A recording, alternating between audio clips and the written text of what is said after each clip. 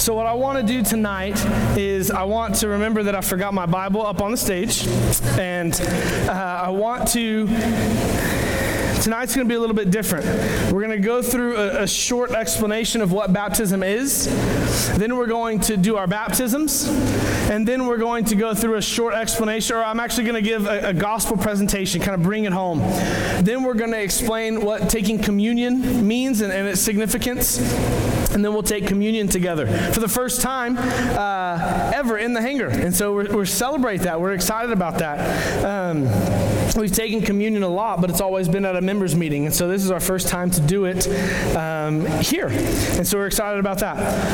But I want to begin with explaining what baptism is, because there's a lot of confusion about that. And so I guess I need to back up.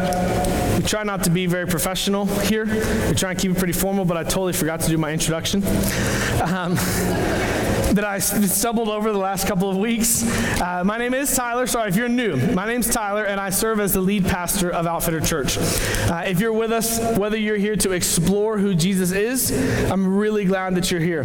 Or whether you're here and you believe in Jesus, you love him, and you came to exalt him tonight, I'm super glad you're here as well.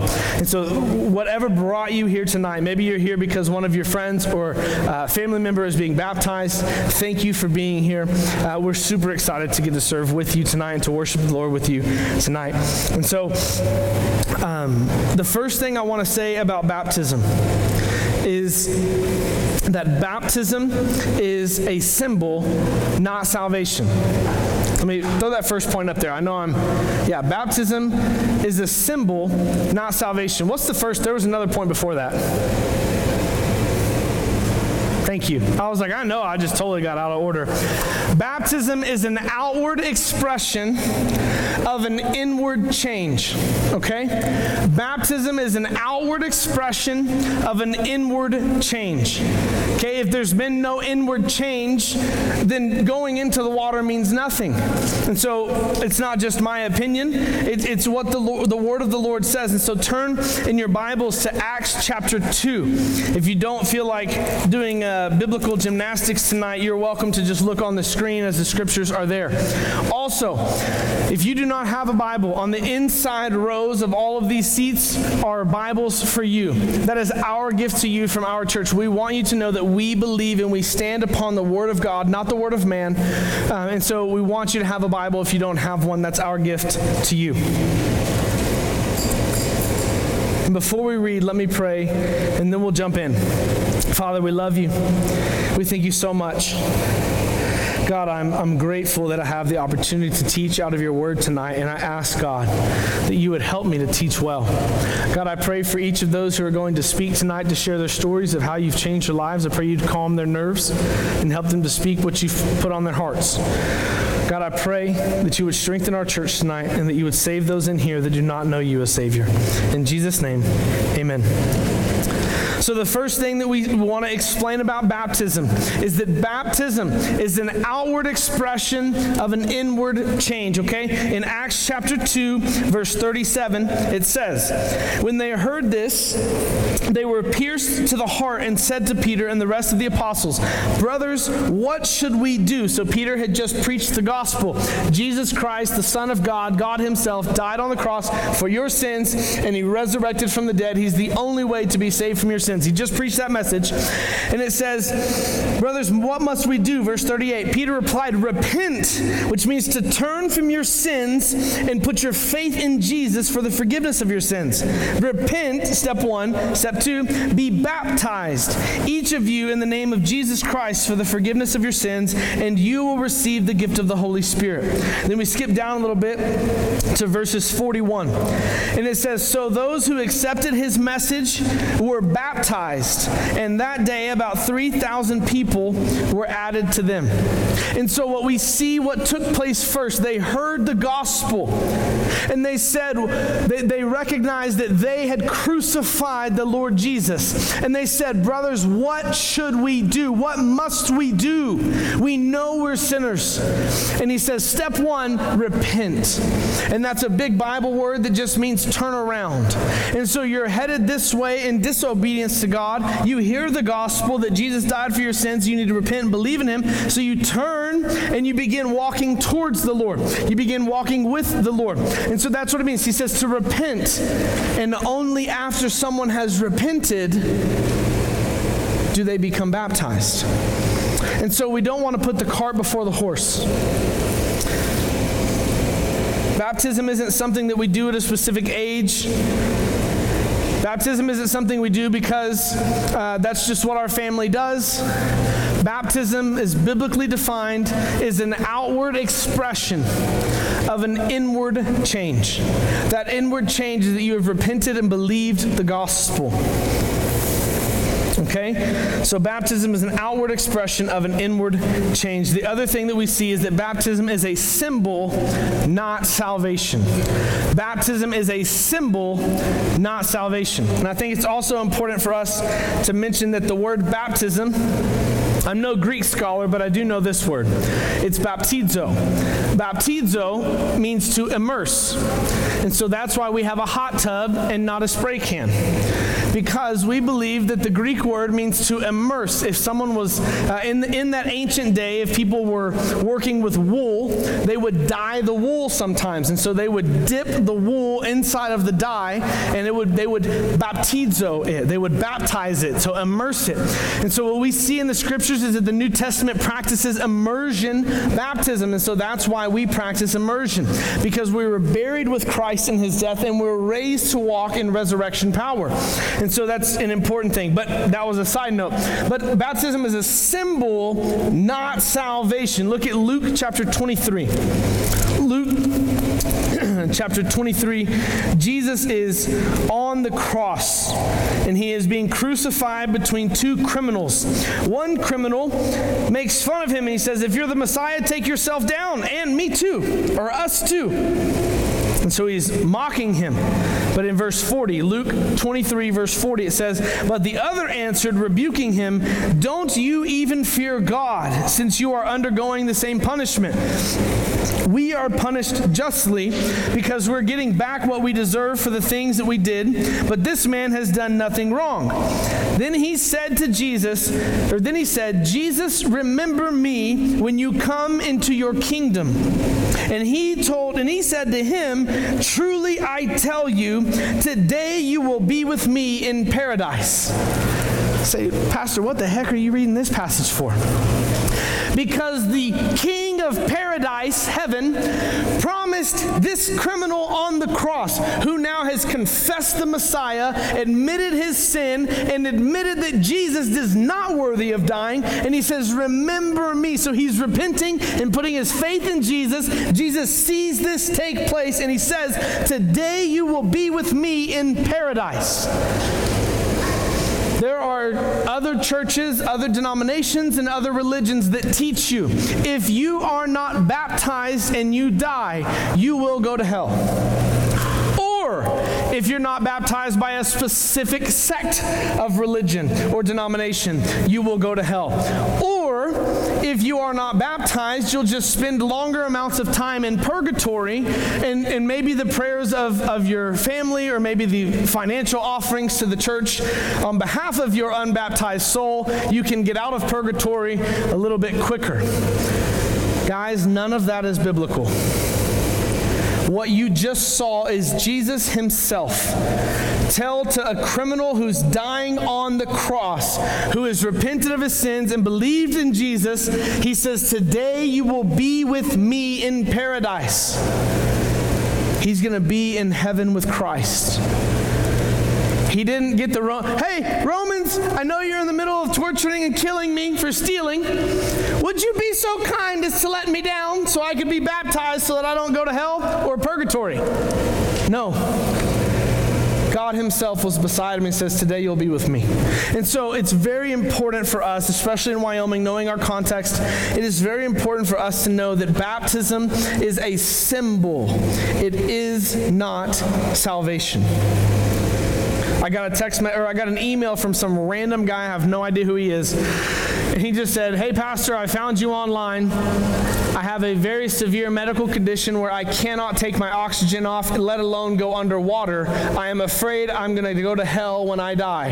And I said, brother, let the grace of the Lord comfort your heart. Everyone should be baptized who believes in Jesus, but I think Jesus' grace is understandable enough to know that you may not be able to be fully immersed in baptism. Brother, let's get you in up to your neck. It don't matter. You're okay. Baptism is a symbol. It's not salvation. Notice I'm not saying, Pastor, I'm afraid of water, or I'm afraid of crowds. No, get over that. You're going to follow Jesus. Come on, jump in this thing. Okay? This is a severe medical condition, so you see what I'm saying. But this brother was truly afraid because some other Christians had taught him, or somehow he misinterpreted the Bible, that he thought he wasn't going to go to heaven because he couldn't get underwater. That's not the Jesus of the Bible. He calls us to turn from sin and follow him, and that's super hard. And he does demand righteousness and holiness, and that's super hard. But baptism is a symbol of your faith. It's not the saving faith, okay? I wanted to talk about those two things because we want baptism to mean something for us. We want you to know who's supposed to be baptized and why it's essential. Lastly, the reason that we want to get baptized, I don't have a point for this, but I want to read this passage. It's not on the screen, so just listen with me. In Matthew chapter 28, verse 19, Jesus is giving the marching orders to his disciples before he resurrects. He says one other thing after this, but this is the marching orders as well. And he says, go therefore, make disciples of all nations, baptizing them in the name of the Father and of the Son and of the Holy Spirit, teaching them to observe everything I have commanded you. And remember, I am with you always to the end of the age. So Jesus says, that, and again, in the original language, there's like HD. The English version still tells the exact same thing that it's saying, but it's not in high def or sometimes even 3D. And so this passage in its original language, when it says make disciples, it means urge people to become followers of Jesus, okay? And so he says, go therefore and urge people to become followers of Jesus. Now when they respond in yes, baptize them and teach them to obey all the commands. And so if we were to look at a salvation timeline, you're born and you are born with a sin nature. The moment that you are capable of sinning, we sin. Okay? The moment that we're capable of sinning, we sin. We do things that are against what God's perfect standard is. All of us have done it, myself included. Okay? Up until that point, we are what is called an enemy of the cross, as the Bible will define. We're an enemy of the cross, an enemy of God, in rebellion to God, dead in our sins and trespasses. We hear the gospel, we believe the gospel, we repent, and we are saved. Okay, that's boom. That happens first. Then the next step is we are then baptized in the name of the Father, Son, and Spirit. And after that begins the lifelong journey of learning to obey all that God has commanded. So if we were to look at a salvation timeline, baptism needs to be on the right side of salvation. Okay, so born, rebelled against the Lord, saved, baptized, obey all the commands, and then glorious eternal life in heaven with God when we die or when he comes back. Okay, so there's our salvation timeline, and I just wanted to explain that before. That way we understand what God's teaching on baptism is before you guys get up and share about that. And so, having gone through that baptism explanation, now it is time to hear some testimonies and do their baptisms. And so, Joe, if you would go ahead and come on up and share your story. Give me just a moment because I need to get my boots off and hop in this thing, okay?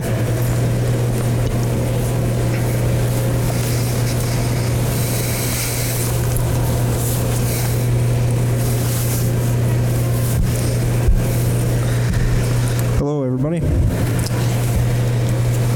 You know, if somebody would have told me that I'd be up here 4 or 5 months ago and coming to church and being baptized, I would have said no. But here I am. It's been a long journey for me, and with the help of a friend of mine, I am blessed to be up here today and to follow Christ. And I always thought I would never need help, wouldn't need help from anybody, and here I am quoting scripture verses. Psalms 121 verse 2, "From my help comes from the Lord who made heaven and earth." And I never believed that up until 4 months ago. And it has been an amazing journey to be up here today. And I am thankful and blessed to be here.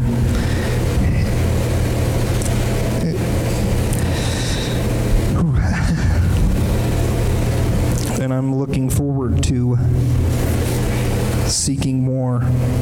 It's kind of like your favorite episode on TV. You can't wait till that next episode. And that is all I have. God bless. Thank you. Amen.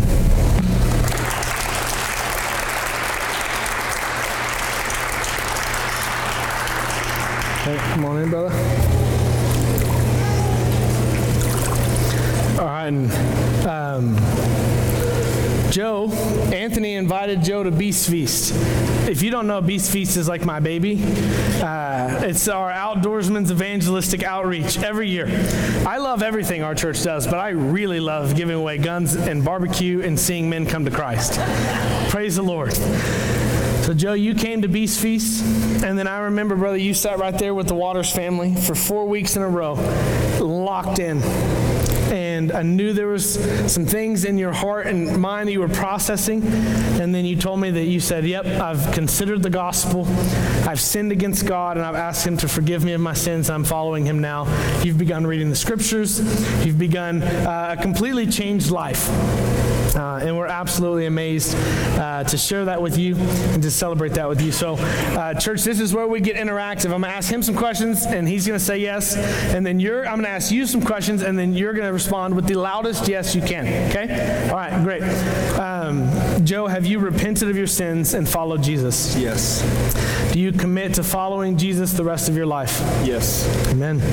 Joe, do you make a covenant with Outfitter Church to be discipled by us and make disciples with us? Yes. Amen. In church, do you make a covenant with Joe to disciple him and to help him make disciples with us? Yes. Amen. All right, brother, you can be seated. I'm going to come down with you and try not to shock myself. All right. Joe, because of your public profession of faith in Christ Jesus, I baptize you, my brother, in the name of the Father, and the Son, and the Holy Spirit, buried in likeness of his death, and raised to walk in new life. Amen, brother. Love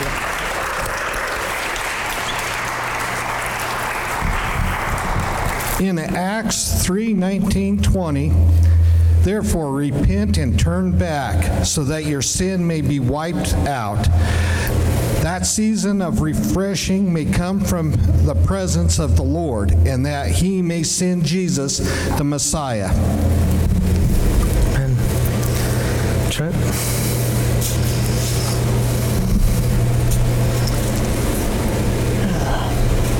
Hello, everybody.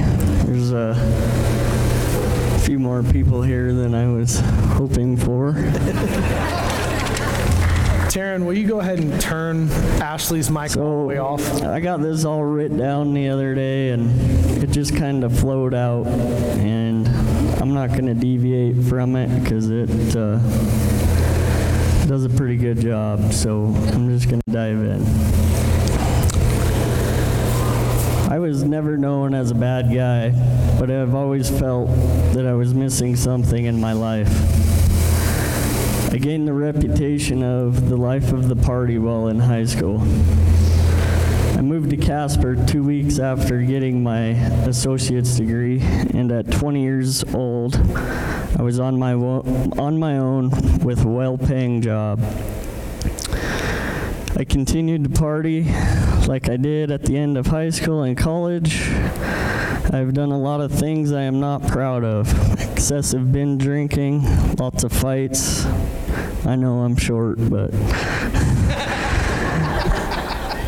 meaningless hookups, watching porn.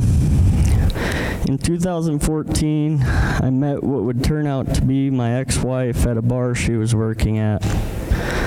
We married a couple years later and had a marriage that was basically built off of lust. I had 2 teenage stepkids, and we didn't agree on how to parent them.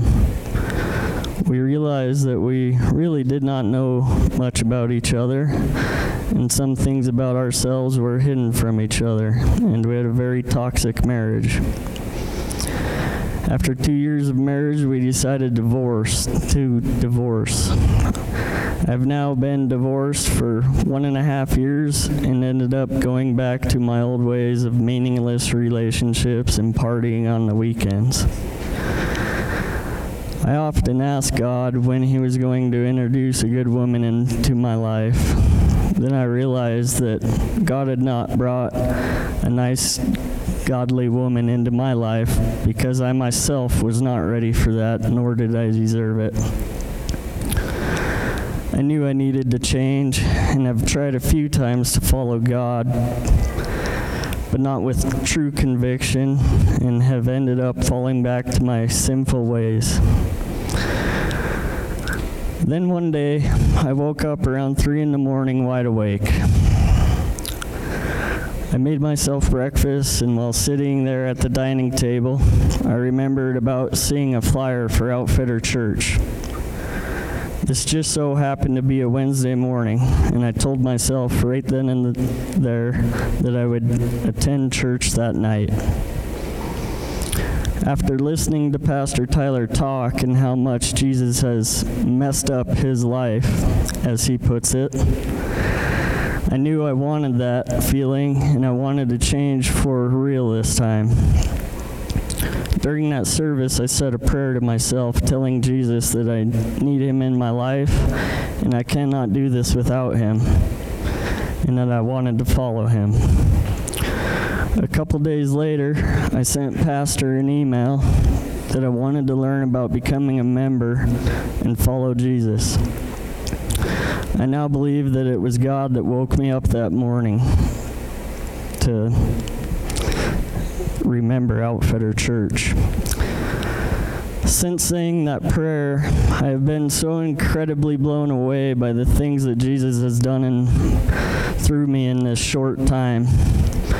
He's taken away my urge to party and chase girls. I've been so incredibly happy these last few months, and it's something I have never felt before. I'm loving meeting and getting to know my church family at Outfitter Church. Since the short time following Jesus, I have had several people comment that I have something different about me, and I know that that is Jesus working through me. Recently, God has brought a very godly Christian woman into my life. And although we do not live in the same town, we have spent every night FaceTiming for hours and getting to know each other and talking about our relationship with God. I have found that honesty has been my friend, and that with Jesus in my life, I am happy no matter what. I now enjoy reading my Bible and enjoy learning more about the Word every day. I know that this is how I want to spend the rest of my life. I believe I am living proof that Jesus really doesn't care about what you have done in your past, and that His endless love is for everyone to have, as long as you put your faith in Him and follow Him.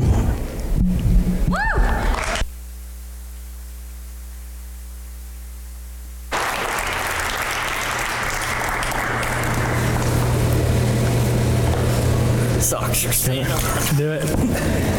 Awesome. You know, I've laughed I talked about with Trent. And in Wyoming, I'm learning that people don't ever want to ask for help. I had a guy, I asked him to help me, and he immediately asked me to help him with something, but he said, I needed your help, but I wasn't going to ask you until you needed something back. And so I'm learning that Wyoming is a different breed. Even the ladies, too. Everyone's tougher than me here. So I'm working on it, okay, guys? But one of the things about it is that people in Wyoming don't want attention or, they don't need your approval, and they don't want your praise. And so I kind of had to go seeking out to see it, because he'd been coming every week, and he was like helping with teardown, and I was like, where are you at? And he's like, oh, I believed. I'm like, when? He's like, oh, that sermon a while back. I prayed. I gave my life to Jesus. I'm saved. I was like, you should have told me. He said, I did. I am now. I was like, okay. So I'm learning that the men and women that make professions of faith, sometimes they just want to, it's not that they're hiding it. It's like, well, I'm not important. Why do I need everyone's approval? Why do I need everyone's praise? And so I was super grateful when you came to me and told me that you had repented of your sins and followed Jesus. And so here's where we do our question and answer, okay? Trent, have you repented of your sins and followed Jesus? Yes. And do you commit to following him all the days of your life? Yes. Trent, do you make a covenant with Outfitter Church to be discipled by us and to make disciples with us? Yes. Church, do you make a covenant with Trent to disciple him and to help him make disciples with us? Yes. Amen. All right, brother, if you want to have a seat. All right, let's scoot up this way or else I'm going to hit your head. There we go. Okay, Trent, I baptize you, my brother, because of your public profession of faith in Christ Jesus. I baptize you now in the name of the Father, and of the Son, and of the Holy Spirit, buried in likeness of his death, raised to walk in new life.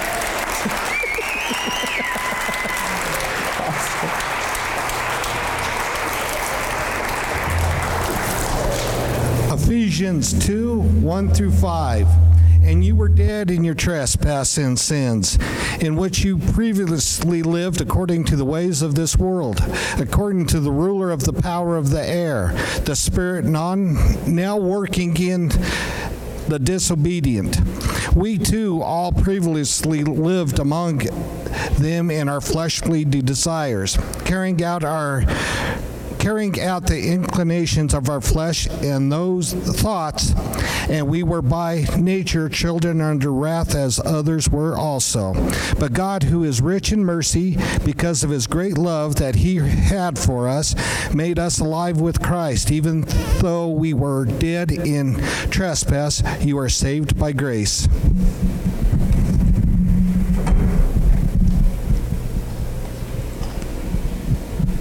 Hello. So, I'm going to start off. I was raised in a Lutheran family. I went with my grandmother to clean our church pretty much every weekend. I heard the good news growing up and thought I was right with God. When I was a senior in high school, I lost some people that were very, very close to me. This sent me down a road where I became very depressed. I was constantly looking for admiration and approval where there wasn't any. I finally came down to a time in my life where I was completely rock bottom. I broke down and asked Jesus for forgiveness for my sin and for what I'd done and what I was going through. I started reading my Bible. I started following God and trying to follow his commandments, and it was amazing how a peace and a calm come over me, helped me work through my depression and the things I was going through. It worked to where I've come to the conclusion that God is a rock, that no matter what we do, struggle, fail, he will always be there to help us and pick us back up.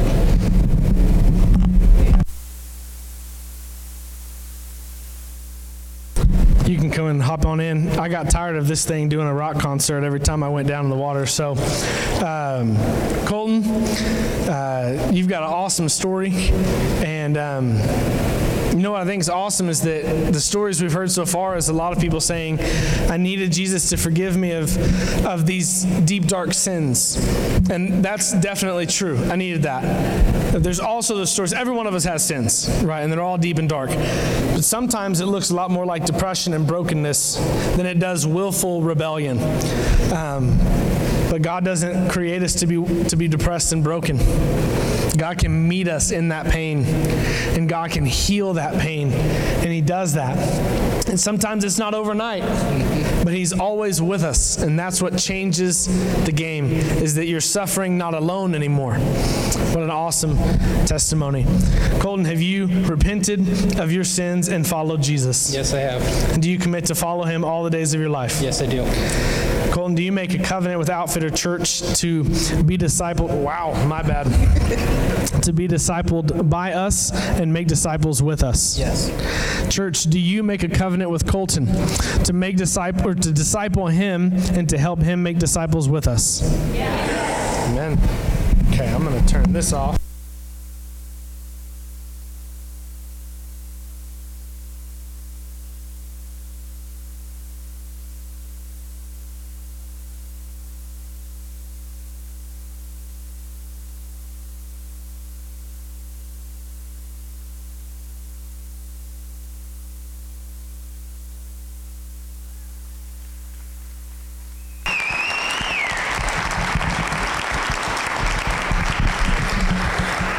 Colossians 1, 9 through 14. For this reason also, since the day we heard this, we haven't stopped praying for you.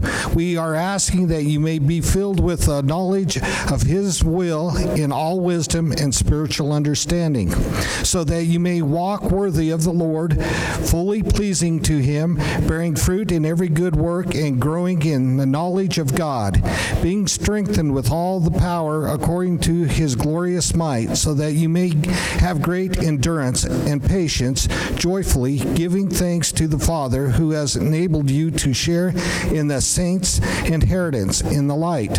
He has rescued us from the domain of darkness and transferred us into the kingdom of the Son He loves. In Him we have redemption, the forgiveness of sin. This here on.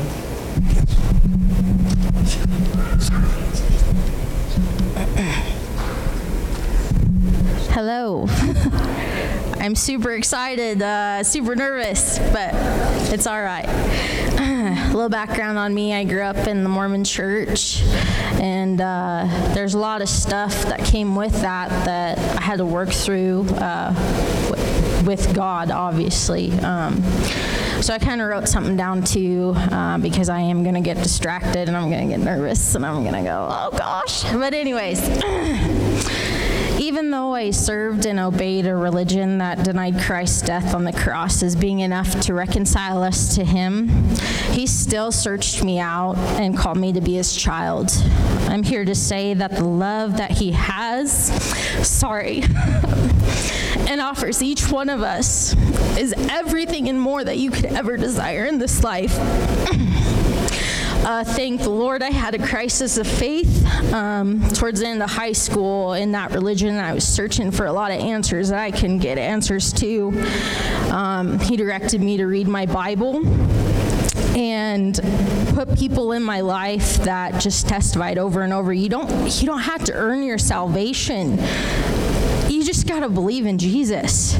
And it was that was such a huge thing to comprehend when you're told all your life that you're not good enough and you got to do this and you got to do this and you got to do this, and Jesus is only enough after you've done those things, and that is just a lie.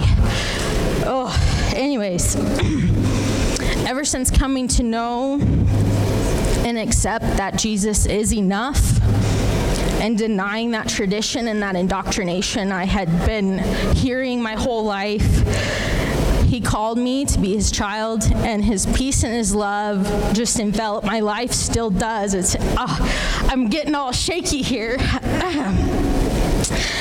Please accept that gift He's given you. It's going to change your world. I still struggle with that in my heart. But I know that because I choose Jesus, I'm going to be all right. And that's all I got to say.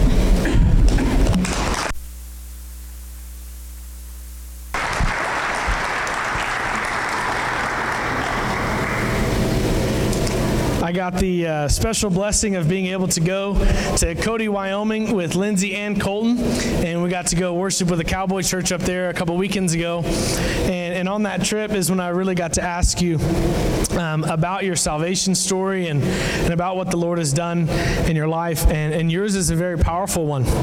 I mean, anytime anyone turns from their sins to follow Jesus, that's the resurrection power. It doesn't happen by our own means, but what a beautiful testimony of God's grace, even when we're a part of a religion that is denying Him. Praise the Lord for that, for your salvation. And so, Lindsay, I ask you, have you repented of your sins and followed Jesus? Yes. And do you commit the rest of your life to enjoy His grace and peace and follow Him all your days? Yes. Amen. Do you make a covenant with our church to be discipled by us and to make disciples with us? Yes. Amen. Outfitter Church, do you make a covenant, which is a deep promise, with Lindsay to disciple her and to help her make disciples with us? Amen. Amen.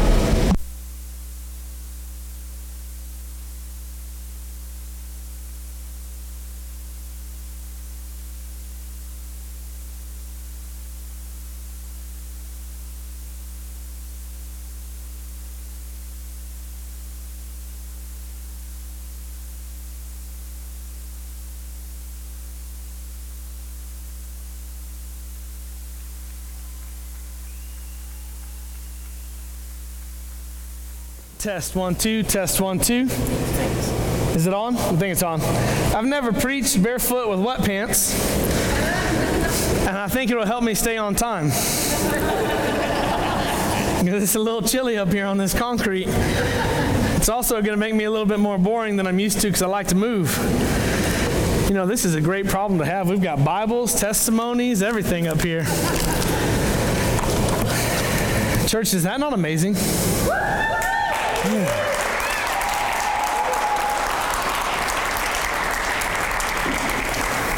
As I think about, everyone in life has a hard time. And everyone in life at some point is searching something to fulfill them. Whether that be a job, or your family loving you, creating a good legacy. Everyone is searching. Why is that? Because God has created you to worship. Sometimes, though, we fill that void and that desire to worship, we fill that with things that are less than. As someone once said in history, we have a God-shaped hole in our hearts. As a famous Christian, Augustine said, our hearts are, oh dang, gummit, I done forgot it. Our hearts are restless until they find you, Lord. And so all of you, all of us, myself included, we are all worshipers. But what is it that we're worshiping? Turn with me in Luke chapter 14. Luke chapter 14, verses 16 through 24. Let me see real quick. Let me see what time it is. Okay. Had to get a quick time check. Luke 14, verses 16 through 24. Then he told him, a man was giving a large banquet and invited many. At the time of the banquet, he sent his servant to tell those who were invited, come, because everything is now ready. But without exception, they all began to make excuses. The first one said to him, I have bought a field. So the first one says to him, I have bought a field, and I must go out and see it. I ask you to excuse me. Another said, I have bought 5 yoke of oxen, and I'm going to try them out. I ask you to excuse me. And another said, I just got married, and therefore I am unable to come.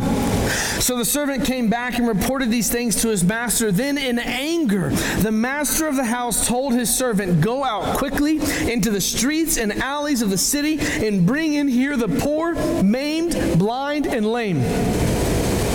Master, the servant said, what you ordered has been done, and there's still room. Then the master told the servant, go out into the highways and hedges and make them come in, so that my house may be filled. For I tell you, not one of these people who were invited will enjoy my banquet. Church, this is a parable, a story, a metaphor, an illustration. And what is happening is Jesus is telling the story that God is the one who has prepared the banquet. And he has invited us to come, and yet we say, I'm too busy. I just bought some property. I don't have time for Jesus. I just got a new house. I don't have time for Jesus. I just got married, and I don't have time for Jesus. Fill in the blank, church. I don't have time for Jesus. But what we see is the graciousness of this God, that he then commands the servant to go out into the alleys, into the streets, and bring every single person with a beating heart in their chest. Says, bring them to this banquet. Someone's going to have to enjoy it. And he says, Master, that's been done, but there's still room. There's still food left. There's still seats left. And he says, then go out to the highways and the hedges and bring in everyone you can. And so, guys, I cannot stress this enough. God has done everything. And if you have not thought you've heard from him before, let me tell you, not from my voice, but from his word, you're hearing from God tonight. He is saying, come. I've created a feast for you. I have a family for you. I have a purpose for you. I've done all the work. I've done everything. I've sent the invites. I've made the table. I've cooked the food. I've opened the door. Now all you have to do is come.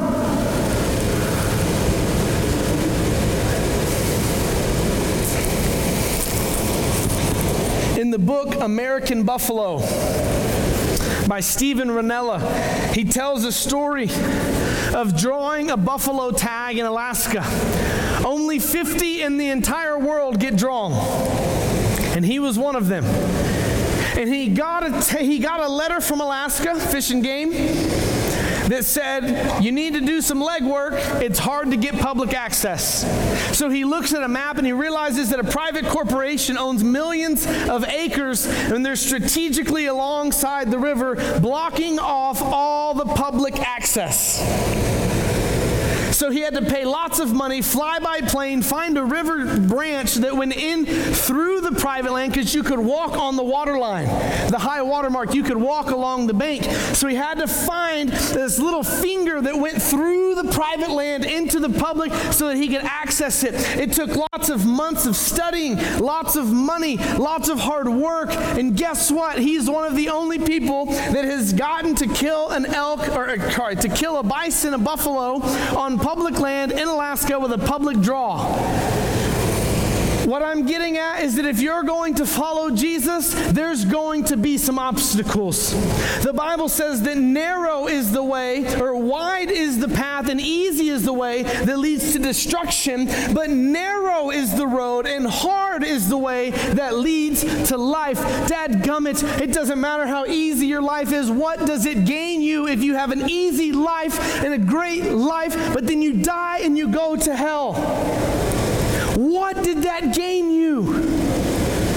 God is saying, yes, it's a narrow road. Yes, just like that hunting story, it's going to take lots of work, but I promise you in the end, when you see it all finished, you'll say it was worth every single blister. It was worth every single ache and pain. It was worth every single stumble and fall, because now I have gained Christ. He says, I've made a banquet. Come. So my question to you tonight, church, I know that if you're a member of our church, I know that you've repented of your sins and believed the gospel. But if there's someone here tonight, I'm talking to you, why won't you come home? Or maybe will you? Will you come home tonight? Will you return to your Father that you've walked away from? Will you come and enjoy the life that He's called you to enjoy? Doesn't mean it's easy. Doesn't mean it's all sunshine and rainbows. But it means that the God who created you is with you forever. And then in the end, you enjoy Him forever. If that's you tonight, I'm going to ask you to call out to Jesus and ask Him to let you come in. So if you will, close your eyes and bow your heads. If tonight you said, man, I heard those stories and I want that. I want Jesus to change me. I want Jesus to heal my brokenness. I want Jesus to give me the power to overcome my sin. If that's you tonight, whether you're in here, whether you're watching this live stream, I'm going to ask you to come home to the Father tonight. And I want you to cry out to God in prayer and pray this after me. God, I want to come home. You've done all the work. You've opened the door. I want to walk through. I know Jesus died for my sins. I know He rose from the dead. Please forgive me of my sins. Give me your strength and heal my brokenness. I want to follow you all my days. I give you my life, God. I'm glad to be home. I love you, Father. In Jesus' name. Now, with heads bowed and eyes closed, if you prayed that prayer, there's a card in your chair with a pen. I'd love for you to write your name on that card. Check that box that says, I decided to follow Jesus. We've got a box at the back. It's a red wood box. Drop that in there. And we'll talk to you about your next steps in faith and about your baptism and about what it means to follow Jesus. We will welcome you to the family. Let me pray for our church. Father, as we prepare to take communion, I ask that you would just bless this time. Thank you for being with us. Thank you for these beautiful stories, Lord. In Jesus' name, amen. Now, as we prepare to take communion, I want to do a quick explanation. I'm also going to give a quick apology that we're running a little bit late. It's at this time, I meant to welcome you guys earlier. We have our Bar None Fire Department here with us tonight. And so if you would, church, give them a round of applause and thank them. Amen. Amen. And so I know that you guys have training tonight. We're going to do communion, and then we're going to wrap up. We may be about 10 minutes over, so if you guys got a dip, I understand. But thank you for being here.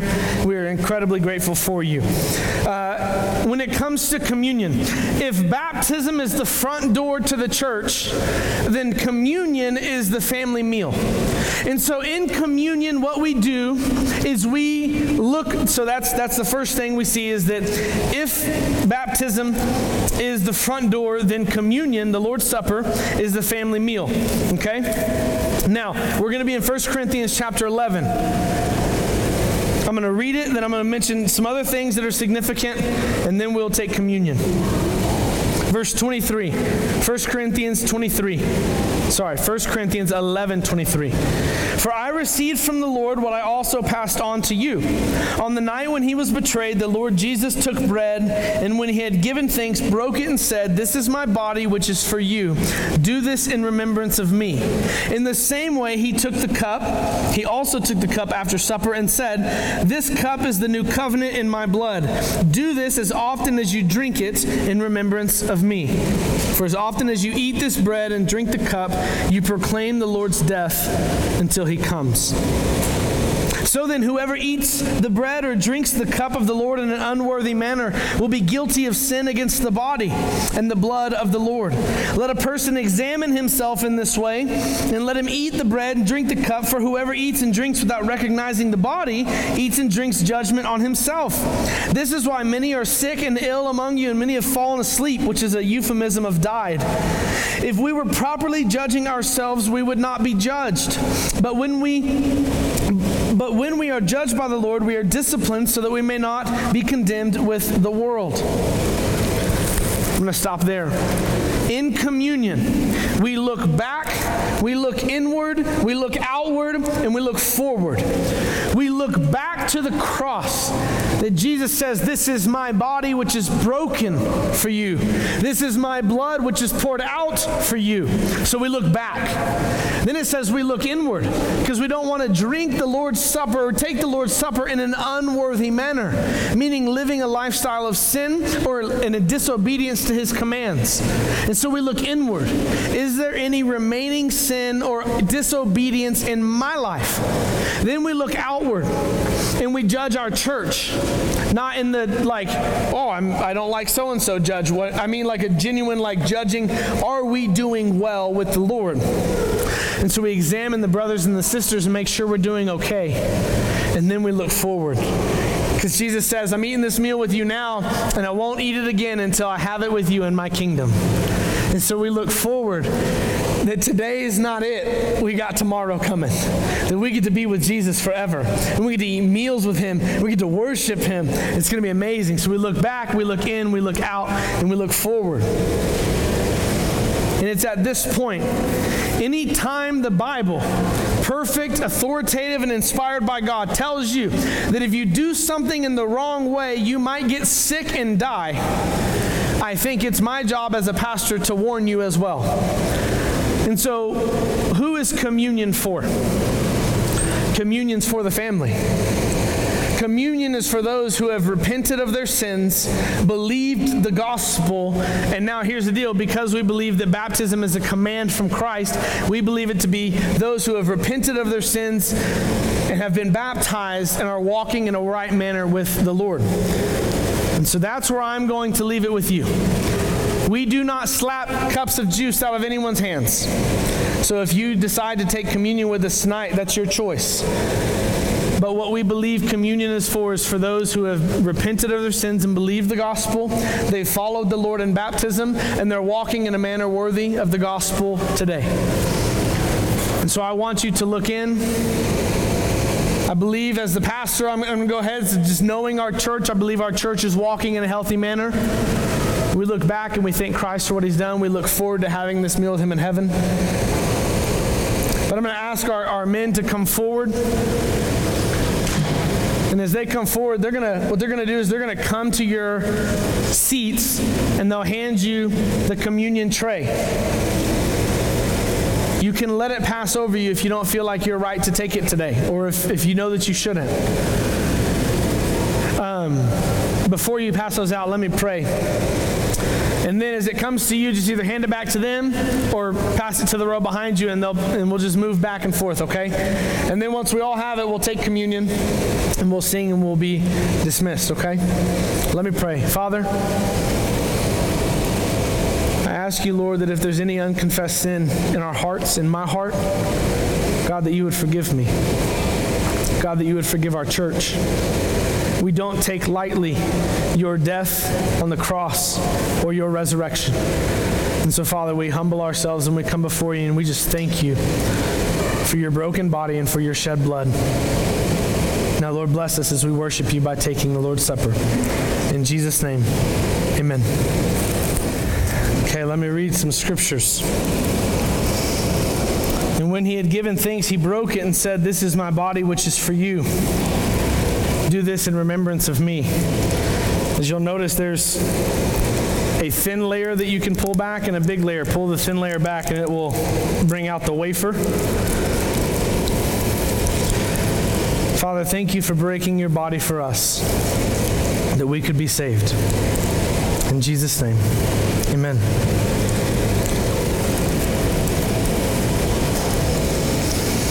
In the same way, he took the cup after supper and he said, "This cup is the new covenant in my blood. Do this as often as you drink it in remembrance of me."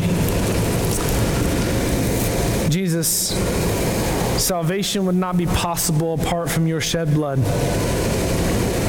Thank you for shedding your blood so that my sins could be covered, that our sins could be covered, and we could be forgiven of our sins. In Jesus' name, amen.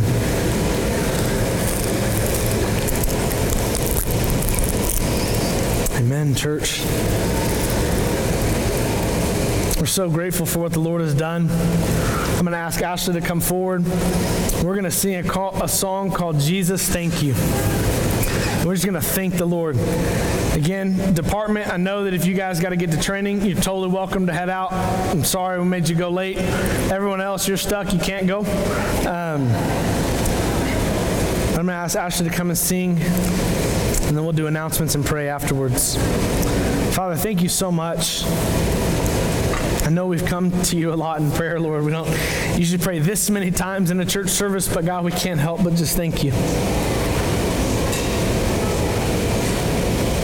God, I pray that you would hear our voices as we sing our thanks to you for all that you've done, for all that you're going to do.